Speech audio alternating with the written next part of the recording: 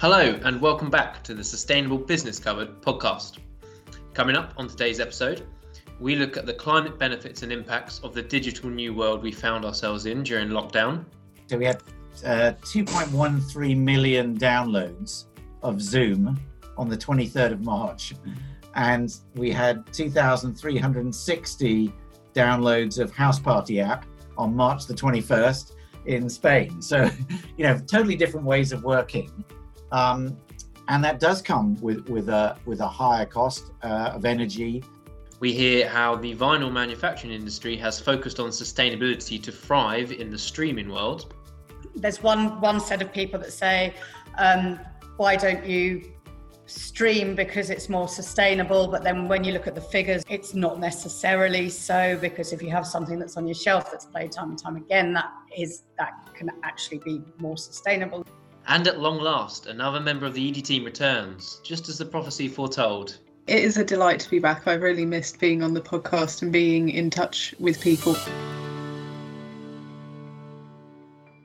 So yes, hello and welcome back to the Sustainable Business Covered podcast.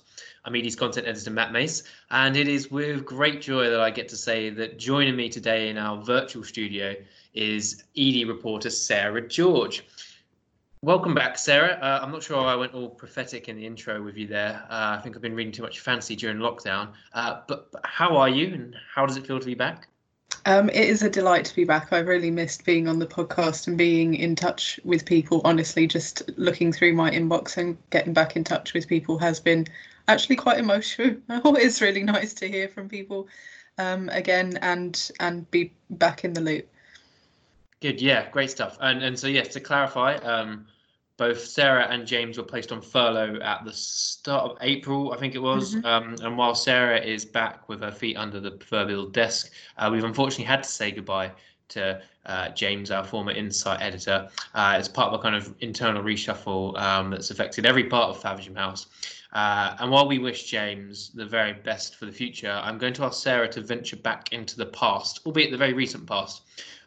Sarah, I think it's a good point now that you're back on the podcast and they're going to be having much more of a hand in what we're doing on the Sustainable Business podcast going forward. If we just catch up with you basically in terms of furlough and lockdown, how was lockdown from you from just a personal kind of coping point and also furlough, and how are you able to kind of keep tabs on the sustainability agenda during that period?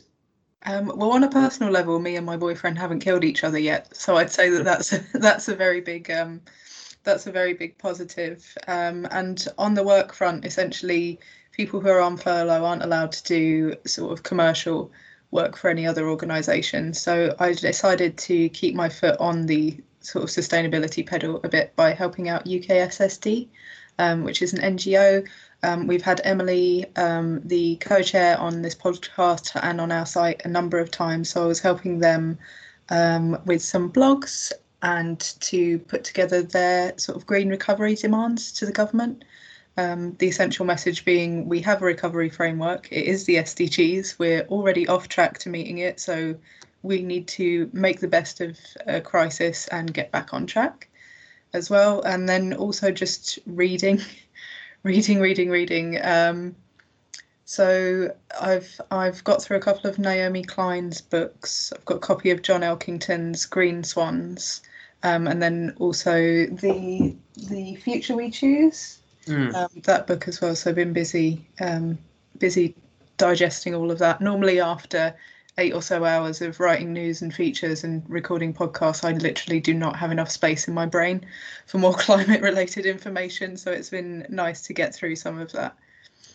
Yeah, I think I've got a copy of The Future We Choose lying around here somewhere. I can't seem to find it at the moment. I think people are just digesting the topic in a different way during lockdown than perhaps they would have before. And I know one thing that we've all been doing an awful lot of during lockdown is sitting in front of screens. Myself and Sarah in front of screens right now. We're recording this over Microsoft Teams. Yeah, I've made myself sound really intellectual, but I've also binged sort of all of Dead to Me and Queer Eye on Netflix as well. Well, yeah, that's exactly it. You know, whether it's streaming film and TV via Netflix or Amazon, taking part in kind of seemingly never-ending cycle of Zoom meetings, or even just kind of flicking through podcasts and throwback playlists on your phone. I think lockdown has made us embrace digitalization with a much tighter grip than we probably already had on it beforehand. And I wanted to focus this episode on that.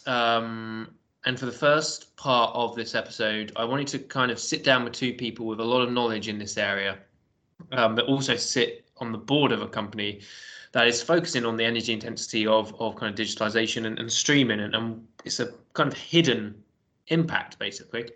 So there are a number of publications, such as the New York Post, Yahoo, Phys.org. They've kind of circulated this claim that the emissions generated by watching 30 minutes of Netflix is around 1.6 kilograms of carbon, of CO2 even, which is the same as driving a car for 4 miles. More kind of, I suppose, in more grand scheme of things, New Scientist has claimed that the transmission and viewing of online videos generates 300 million tons of carbon dioxide a year, which is around 1% of global emissions. They also added that that means that watching pornographic videos generates as much CO2 per year as is emitted by countries like Belgium, Bangladesh, and Nigeria. Make of that what you will. It's worth pointing out, though, that this analysis in this area, I'm talking about streaming here, not pornography, the analysis appears to be exaggerated somewhat. And I do implore people who are listening to this episode to also read the Carbon Brief Fact Check. What is the carbon footprint of streaming video on Netflix? It goes into a much deeper dive than we'll be able to in a podcast form. So it's clearly a grey area. In terms of what is the energy intensity of this kind of digital world we find ourselves in, what does that mean for climate impacts? Because there's a trade-off, you know. We've seen what happens when we go into lockdown in terms of the environment. It gets healthier, less miles are traveled by car, less pollution, and I think digitalization is going to have a huge impact in that, and for business as well. But I think there's a debate to be had there. There's a grey area I was hoping to explore, and I wanted to see whether the sustainability benefits of digitalisation, as I mentioned, like reduced travel and less pollution, are offset by the energy demand. To join me for this, we have Professor Yannis Androlopoulos, Professor in Data and Signal Processing at UCL and co-founder and CTO of iSize Technologies, and also Paul Massara, the former CEO of Empower, who's recently been appointed to iSize's executive board. Thank you both for joining me today. How are you? Good, thanks. Good. Good to hear. And I think it's probably a good point to touch base with just how you both have been working during lockdown. I'm guessing with the fact that the company you work for, it's been a rather seamless transition to a more virtual way of working. Is that correct? Yeah, I think so. I mean, I think like many other people, doing a lot more Zoom calls and spending far too much time streaming stuff that I've never streamed, and both in terms of webinars, which I think is actually pretty useful. But then I think I've hit Netflix pretty hard as well. So yeah, no, it's been an interesting way, I think, as we all seek to work in different ways than we have before. And Yannis?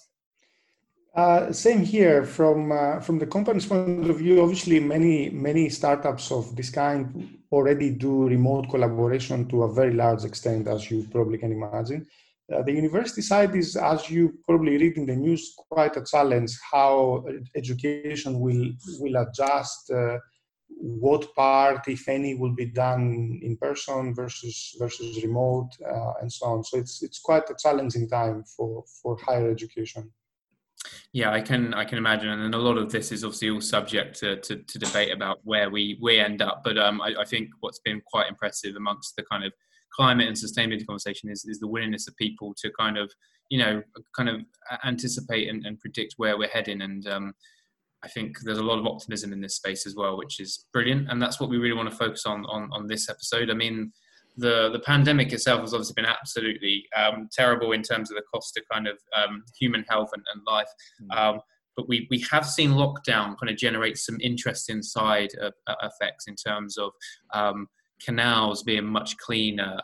You can see kind of monuments across cities that you didn't used to see before because of air pollution kind of cleaning up.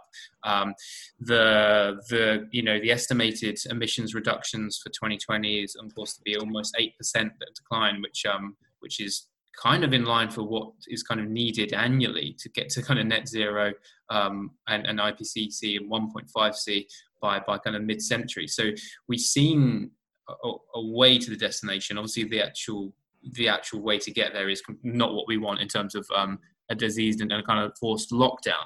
But on the other side, as we discussed, there's been this massive uptake in virtual meetings, in streaming, in entertainment, as Paul mentioned with Netflix as well. That's going to have a hidden cost to the climate, and that's basically where I want to kind of get to this discussion too. Is how much should the public and organisations be aware of this hidden cost, and or is it an opportunity? So I want to kind of open that question up to both of you in terms of, one, what is the impact here, and two, what should be done. So I mean, Yanis, do you want to maybe jump in on that first? Sure. I mean, obviously, as you said, the net aspect is positive, because whatever the video streaming impact may be, we're obviously much greener doing remote collaboration than traveling and so on, right? I guess the biggest worry is a lot of people now are indoors, especially if you have a family with young children and so on. There's the TV on, playing YouTube most of the time, playing anything to entertain people at home, probably more than a single device, playing constantly, streaming constantly. Multiple calls happening at the same time, like, the equivalent of this call and so on. So this is a wake-up call for many of these companies to begin actually benchmarking for the first time in a more serious or scientific way. What is the data center cost? What is the caching and storage and buffering cost for streams, even all the way to the home, right? And there's been some statistics that have been reported. I think Netflix led the way by first announcing some estimates of its annual energy consumption, which is a very positive step in opening this discussion in a transparent manner. I think many other companies will follow. There's even discussions of, not just in the video space, but in general, in companies that do heavy data center usage, in some form of declaration.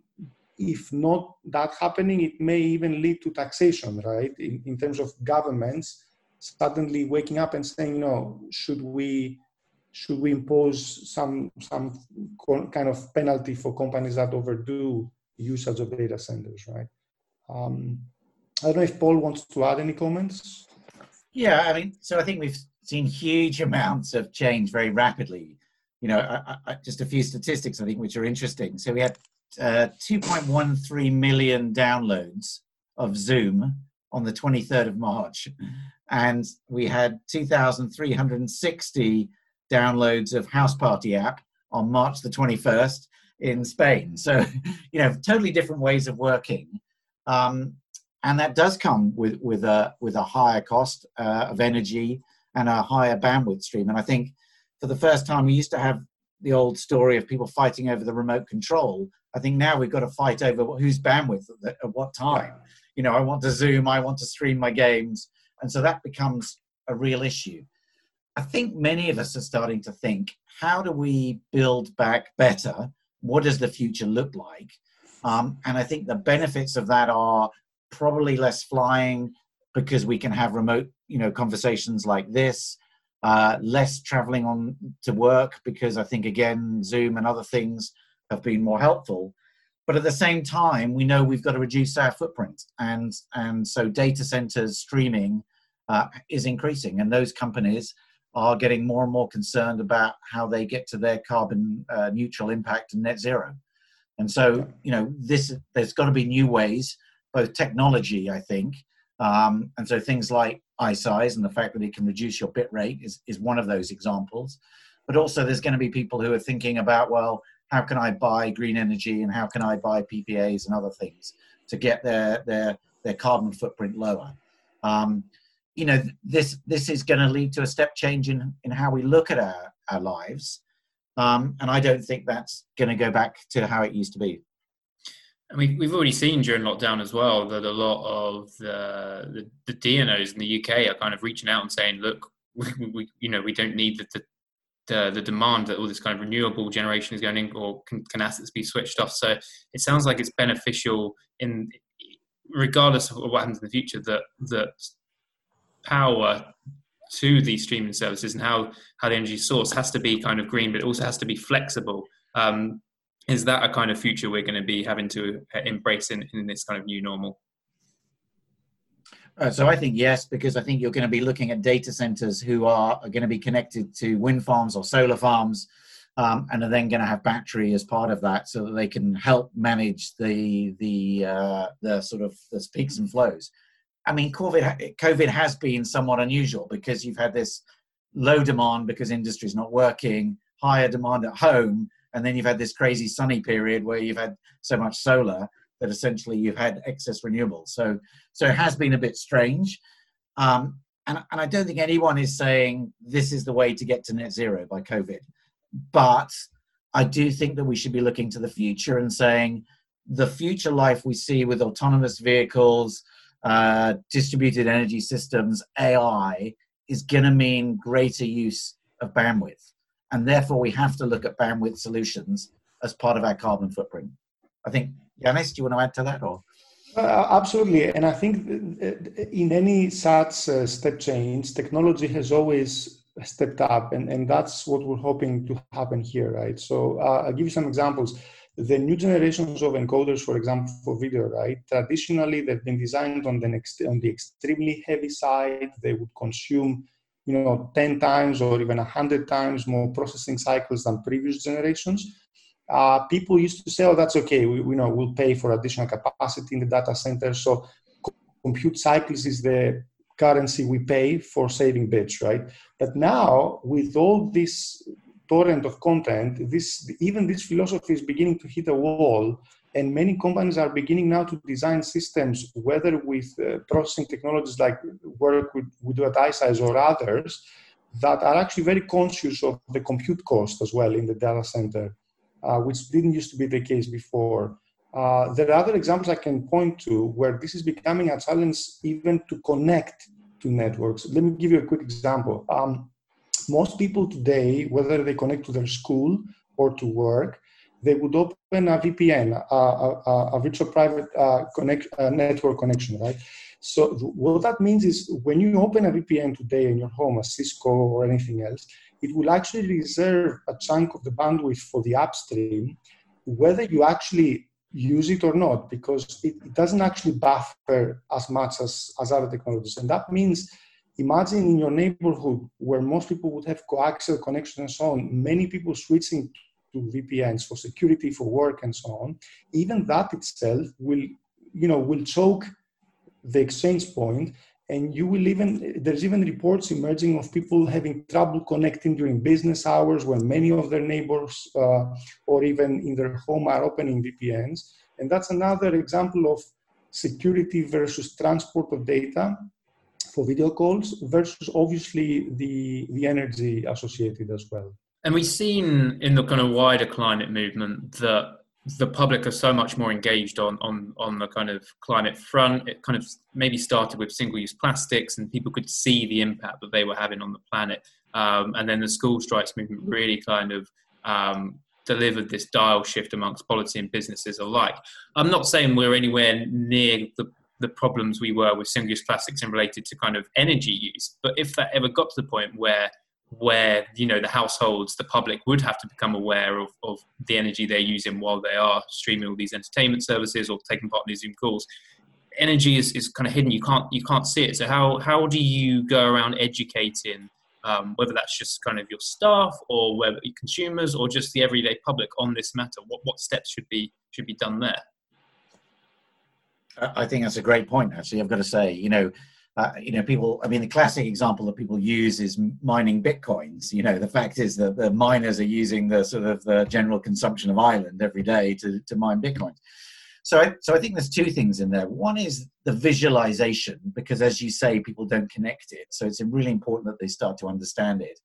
But ultimately, you're probably into government policy on carbon pricing or something like that, where the cost has to really hit home, and then companies then have to take measures to avoid that carbon cost. And that really is the way to embed it in society, I think. But I do think there is also ways of communicating, what are the times of maximum bandwidth use and what are the costs of that? It's a bit like off-peak, on-peak. I think all of that is going to become much more important as we look to the future and we see these trends increasing. Yeah, I agree. I think definitely governments have to play a role in creating clever incentives for companies to innovate, and that's already beginning to happen in a few ways, right? And then I guess awareness from people, as Paul said, in the visualization of the carbon footprint, the equivalent of, let's say, the video on demand consumption today from mainstream providers can be equivalent to 40,000 American homes for the entire year, or some measure that people can actually understand that this is a real impact. It's not just some hypothetical number. And I'm worried that we're very much focused on the issues around this kind of more digitalization, but the climate benefits, I'm guessing, probably stack up as well. Like this can assist with this net zero transition that we're looking to get to. Yeah, absolutely. I think definitely the future is a mixture of work, and actually, if we think of how things are going to go on, right? There's already companies, I think Twitter is one such company that said that employees don't even have to come back to work after the COVID, right? And they can choose their own lifestyle, their own flexibility to the limit, of course, of requirements and so on. So I believe we're going to see that happening a lot more, and go from if you like, the binary situation of today that somebody is employed in a physical presence or in a remote presence, in a much more hybrid environment where there's a lot of layers in between the two, that several days are remote, several days are on premises. Many companies are already moving to flexible offices, so they have an office of 10 desks for maybe 50 people and so on, because they already see this happening. Yeah, and I think that's right. I think I don't see people going back to the way we used to be. And I think, the sort of trend for online shopping, the trend for streaming, and then we get into autonomous vehicles, et cetera, et cetera. So what we don't want to do, I think, is replace one bad situation with another one, even if it's less bad. So that's why companies like iSize, which are focused around reducing bandwidth and saving energy and saving carbon, are so important. And so we're going to have to see more innovation to help drive down those costs. But net, this has got to be good news. Because I think we're going to be doing a lot less traveling. Yeah, no, I think I definitely agree with that. I mean, we've seen just today. So this has been recorded on the 27th. The EU's kind of recovery fund. It's very much focused on climate and digital solutions. So it seems like major economies are really kind of gearing up to a green and kind of more digitized way forward. I'm just interested to get you two and your wider views on this kind of Build Back Better narrative. What would you like to be? What would you like to see being done by nations as we kind of push towards this new normal, create it in a way that works? Yeah, so I think Build Back Better is really important. I think it's important to define what that looks like, actually. To me, that's about creating jobs and employment, because I think that's going to be really important. And so what is it we can do that's consistent with getting us to where we need to get to for net zero? And that is going to be about energy efficiency. That's going to be in different types of transportation. That's going to be different digital offerings.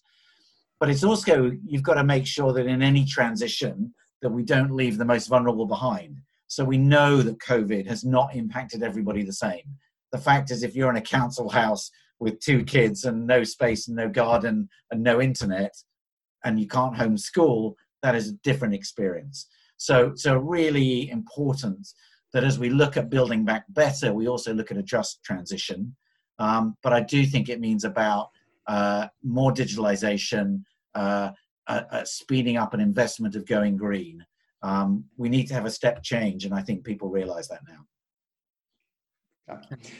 And from my side, I would just add that from the technology side, it's important that the R&D is spent on solutions that can work on top of existing technologies. Many companies tend to innovate thinking of this radical shift that we throw everything away and we redesign from scratch. In my experience, that never happens because the opportunity cost is there, but it's such a big investment in existing legacy systems that it's difficult to say, let's just scrap that and start from scratch. Which is why, for instance, right, in the video space, and to link to Paul's comment, one cannot say, oh, there's a disruptive technology that saves, for instance, let's say 40% of the bit rate, right? But it requires to change every mobile phone, every client, the people that are lower on the income ladder, they can't access it, and so on. So that's not going to work. And there's many examples of such promising technologies that didn't actually manifest into products, right? So that's why, for instance, for me, and that was one of the things I recommended for iSize when I started working for the company, that the technology has to have some benefit which is barcode compatible and applicable, boosting existing technologies today first, and then getting them to the stage that they become super efficient and leading to newer standards, adopting them, and then leading to newer products in an incremental manner. So disruptive, but still having some way of deployment today that is practical and useful, not in 10 years in some hypothetical universe that somebody, redesigns everything from scratch. Okay, guys, that's good to know. Yes, it sounds like there's a lot of opportunity here, and it's in the grand scheme of this new normal where there's so many questions marks up in the air. The actual way that organizations and nations can focus on the efficiency of streaming seems relatively simple to grasp compared to some of the perhaps other bigger question marks. So thank you for both coming on today to kind of offer your views on that.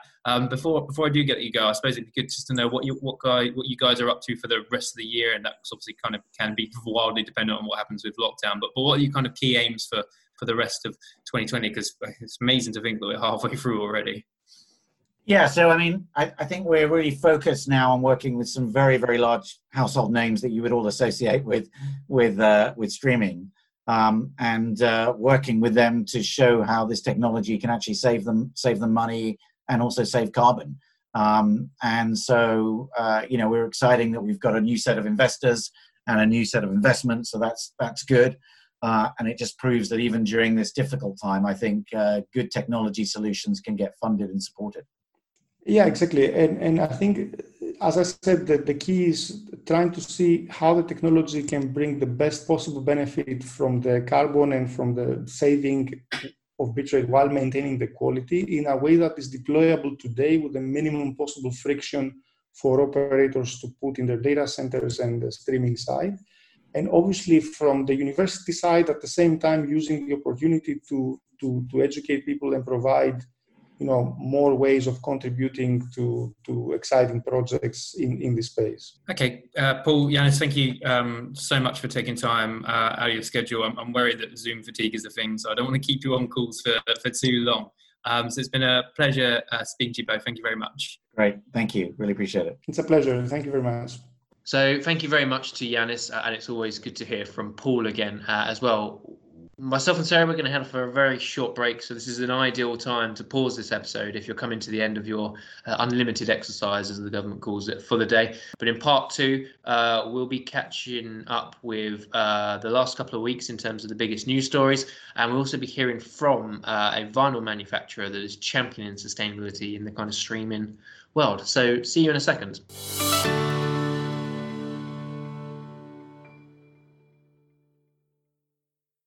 So hello and welcome back to the Sustainable Business Covered podcast. Sarah, you've been overseeing the news desks, solo this week. I've been on annual leave. I was pretty much told by the company to take some, and I did. I'm quite glad I did as well. I feel much more refreshed. But yeah, taking on the news desk solo is quite a feat considering it's only the second week back. I think, it's a good place to probably take stock on what's happening in the broader sustainability world. What are some of the news stories that have stood out to you since you've been back and working for ED? So since I've come back, I think definitely the biggest trend I've seen is the number of green recovery plans or demands that are being made at the moment, which is to be expected. And then probably less standalone announcements about new strategies or sort of next phases in projects, which is also to be expected with sort of slowdowns in supply chains and difficulties around communications at this moment in time. But bucking this trend, obviously Unilever's big new sustainability strategy has to be one of the biggest things that has happened since I've come back. We've been asking for ages about what their exact net zero strategy is, how they'll be changing their climate targets, and what they're going to be doing just simply given their sheer size and scale. So the fact that they've got this £1 billion new sustainability strategy that centres really heavily on nature restoration was a big story. And then also just everyone is watching policy like a hawk, waiting for these green recovery package discussions to come to fruition. The meeting to sort of firm up the EU package is happening on the 19th of June. So I've been watching that one a lot as well.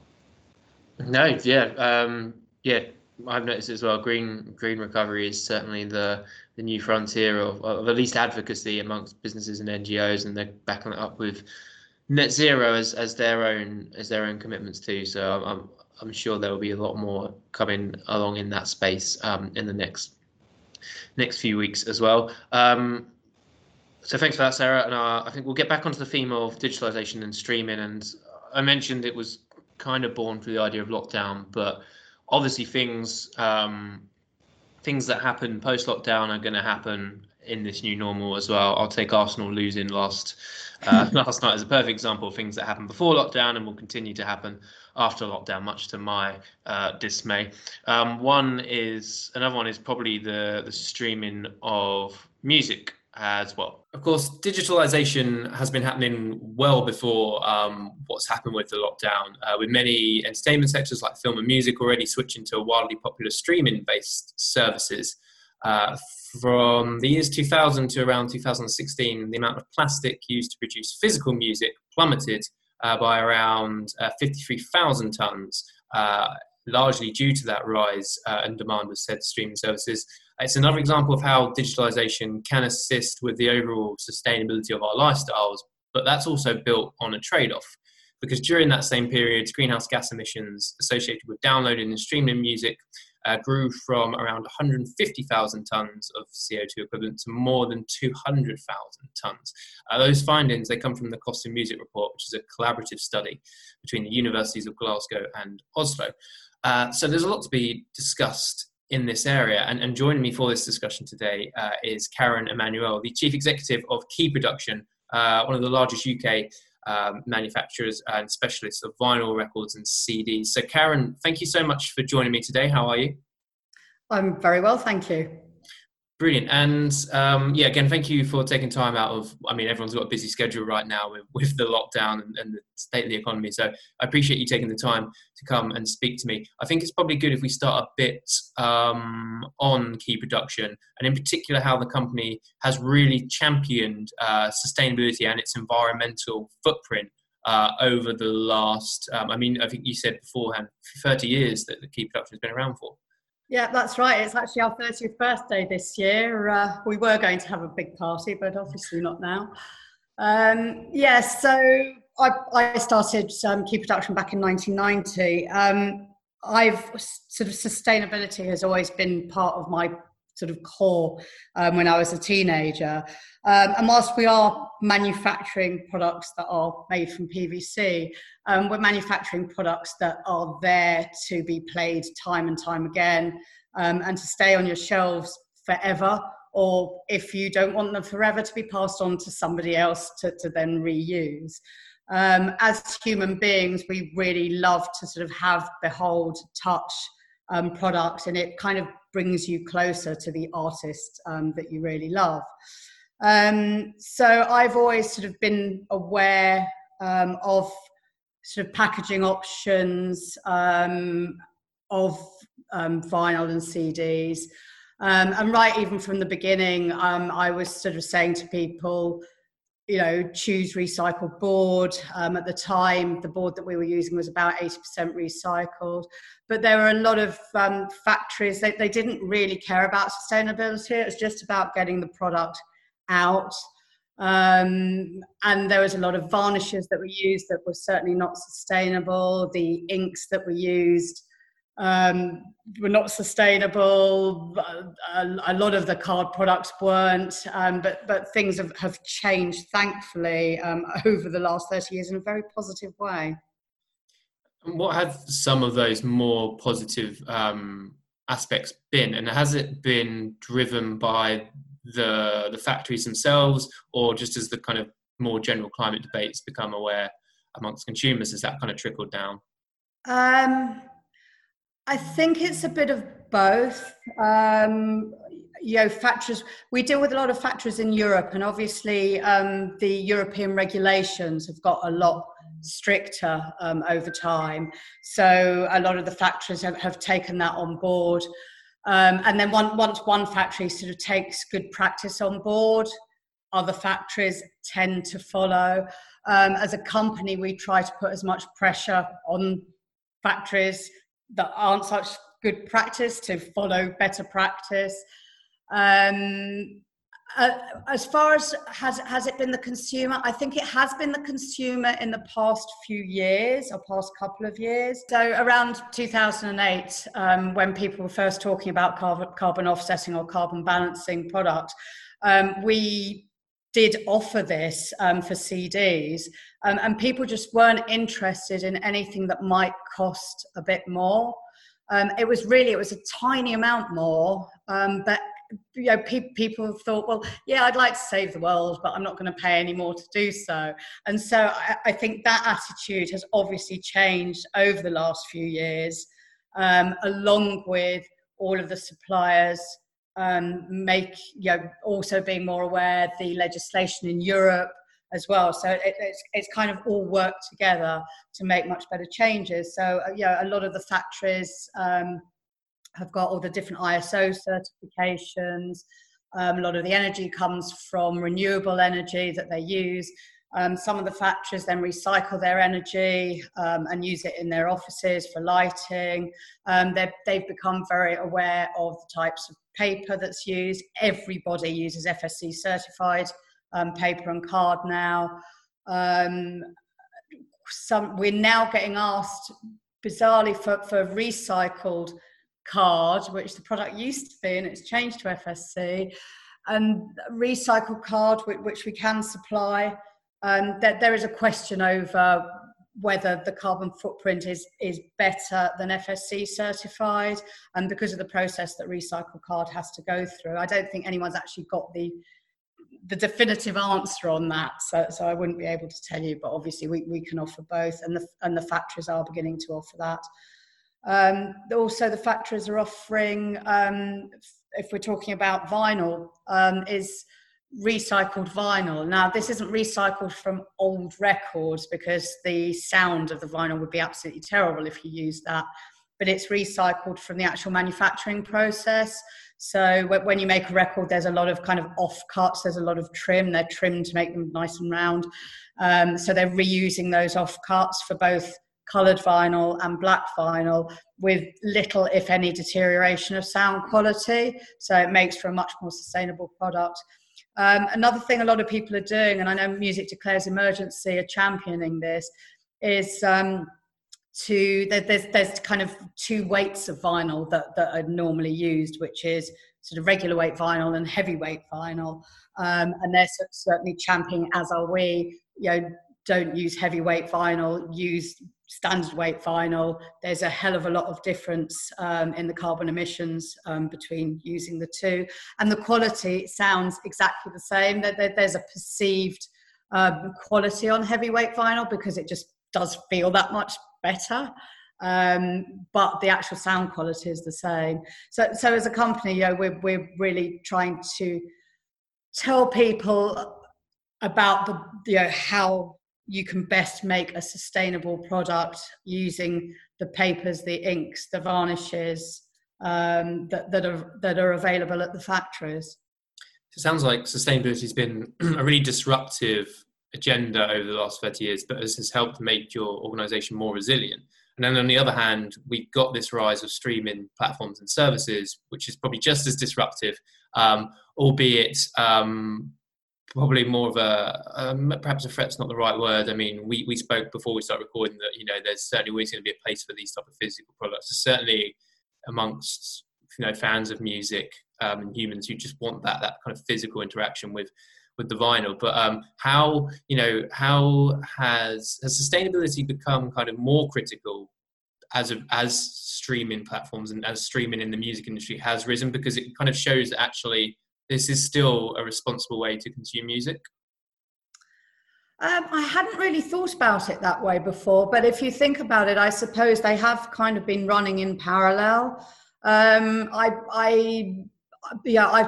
suppose I like to think that it's really because people have become more aware, and there's certainly people there's one set of people that say, why don't you stream because it's more sustainable? But then when you look at the figures, as you sort of said earlier, it's not necessarily so, because if you have something that's on your shelf that's played time and time again, that can actually be more sustainable, less emissions. But like you say, I actually think it's just a movement of people in general in the world that have become more aware and want to run their lives and do everything that they can more sustainably. And obviously, sort of manufacturing is a large part of it. And as I say, I'm really glad to see it, because it didn't used to be like that, and we've always championed that there are ways of doing this. And I think it sounds like a need, or at least a better understanding of life cycle analysis in terms of the environmental aspects. It sounds like it's something that you as an individual and also Key Productions company have been kind of advocating and working towards. We've seen it in other sectors, the built environment cover embodied carbon of their materials. The breweries are actually pretty good in terms of coming to life cycle and examining the impacts on kind of water sources and whatnot. And I think as consumers, as we perhaps become a bit more detached from the people that are selling into us, because we can access stuff at a click of a button, whether that's through streaming or just through being able to order physical products through online platforms as well. That life cycle analysis and how something was made and the impact it has is certainly going to become more important as the climate debate probably evolves to the next kind of level. People understand climate change, they understand the basic actions, and I think there's perhaps time for this more nuanced debate about every kind of, everything has a carbon impact in some aspects, and not just carbon as well, but deforestation with the FSC paper that you mentioned earlier. Yeah, and certainly there's one particular factory that have been analysing the cycle of all the product that they make. So now, as well as making the product as sustainable as possible, on a product by product basis, they do an analysis of how you can balance the carbon that's been made in that manufacturing process, whether it's a CD, DVD, a big bespoke package and whatever. They're definitely at the forefront of all the factories that we use in doing this type of thing.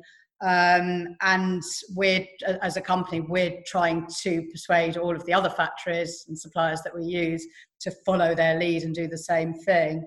And as a company ourselves, whilst that process is happening, we also want to be able to give our customers a portal to enable that, even if at the beginning it's not as precise as it could be. We can get some pretty good data, we think, to enable that. So we're actually working on that at the moment, because like you say, people are now more interested in the whole process and want to know more about it. And we've been very careful as a company to get all the information and then give out the information, with the information being not greenwash, if you see what I mean, because that's no good for anybody. We want to make sure that we've got everything right and we're not telling people something that's not right.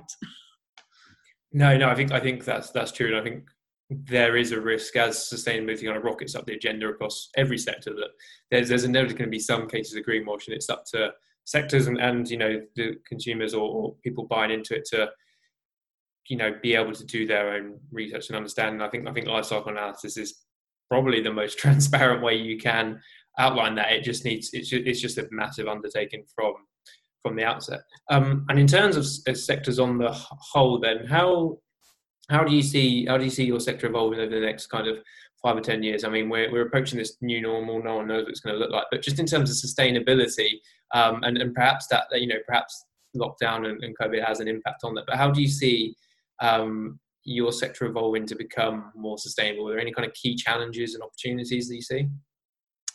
If we now, rather than just say the music industry, because that's a whole different ball game. If you just take the sort of the sort of product design and manufacture side that we're in, that we do,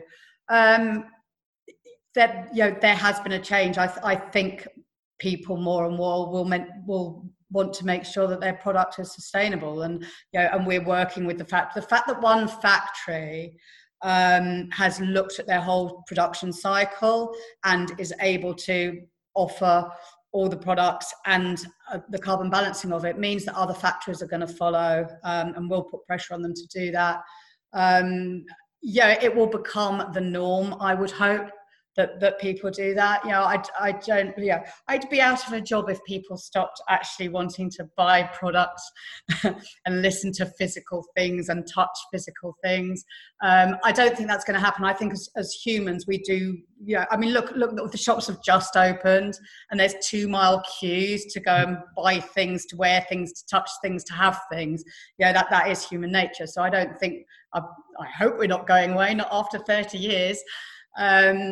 But I do think, and we've seen it swing. You know, people do want to know about it. They do want to make the effort, and I think it will only be I don't know, maybe 5 years, maybe even less, that the whole, everyone moves over to everything is done in the most sustainable way that it could be, and everybody has looked at the whole cycle and is able to carbon balance, offset, whatever you want to call it, their product. And I don't see it as being very far away, because the initial work is happening and the tide is turning. That's good. A nice dose of optimism, which everyone needs in these times. Certainly, Karen, it's been a pleasure speaking to you. I suppose you mentioned, you know, the shops have reopened this week, so I imagine that's going to be your kind of key focus for the rest of the year, is making sure you can kind of meet that demand. But is there anything else in terms of the sustainability agenda that you're really focusing on for the remainder of 2020? I suppose it's just to keep educating people on what we can do. I mean, we've did a workshop recently on how to make your vinyl in particular more sustainable. Want to be doing more of that. Yeah, more educating people, more pressure on the factories to make sure that they have the best sustainable practices possible. And that's it, really. I mean, we've got a working team within the company that are constantly looking at sustainability as a whole. Just to keep at it and get the news out there. Great. No, it sounds like a busy year, both on the actual manufacturing side and on that education front. Karen, I won't keep it long, but it's been a pleasure to meet you and see the fabled pink hair in person. It's been a pleasure speaking to you. Thank you so much. Thank you very much. So thank you again to Karen for the insight into sustainability in that sector. And I think the message is pretty clear there. Even as streaming and just digitalization becomes a common part of everyday life, the shops reopening in the past 7 days just proves that people still crave that interaction with the physical shops and the products alike. So the emphasis is also on making those as green as possible if you're a business as well. Don't think that just switch into a service or kind of digital transaction negates the life cycle impact of what it is that you're offering at all. We're just about out of time for today's episode. I'm having a quick glance down our podcast calendar. It does seem pretty bare at the moment, other than the Smart Grids episode, which we do have coming up as part of the Net Zero spin-off. We'll be running that shortly. And the reason it's bare is not because I've just not been doing my job, but it's the fact that we're actually in a bit of a handover process. So Sarah's going to be taking a much more hands-on approach to the podcast going forward, and I know that kind of this week and next week is when, Sarah, you're going to be really kind of sinking your teeth into outlining a few kind of episode ideas, getting a lot more involved in the creation of it, and it'll be yourself and I on the actual episodes, much like today, much more commonly. So for those who are listening who are absolutely sick of my voice during lockdown, I do not blame you at all. Never fear. Sarah's going to be doing much more of the presenting and the talking in that bit. I know I said you're shaping up in any weeks. Is there a few kind of episodes or themes on the horizon that you feel you can share now, or would you rather keep it kind of hush hush and go for a grand reveal later on? I guess I could say that in July we will have an episode about plastics, which I think is really important given that the plastics context has just changed so much. In the context of the virus, I remember sort of late 2019, everyone was talking about going plastic free and refill and reuse really taking off, especially in busy public hubs, which now just feels like an alternate reality. So it'll be good to get some views on the new normal for plastics. And then other than that, as usual, we will be continuing our Net Zero business spin-off series. So looking forward to getting under the teeth of some more strategies in the weeks to come. Okay, brilliant. Well, I look forward to seeing those as they come. And yeah, I think July is plastic free July. So us at ED will be probably following that podcast episode with some online content and features as well. And once again, it's good to have you back, Sarah. And for those who want to hear more from Sarah and just kind of more of our content, our kind of backlog of episodes as well, these episodes can be downloaded via iTunes and Spotify and accessed via the ED website. You just search ED podcast at ed.net. So until next time, like I said, the next one will be a Smart Grids themed Net Zero business podcast. So you'll be hearing from just me for that episode. We're back with Sustainable Business Cover podcast around about kind of that will be kind of early July at that point. So you'll hear from myself and Sarah then next. And until then, it's a goodbye from Sarah. Goodbye. And a goodbye from me. Goodbye.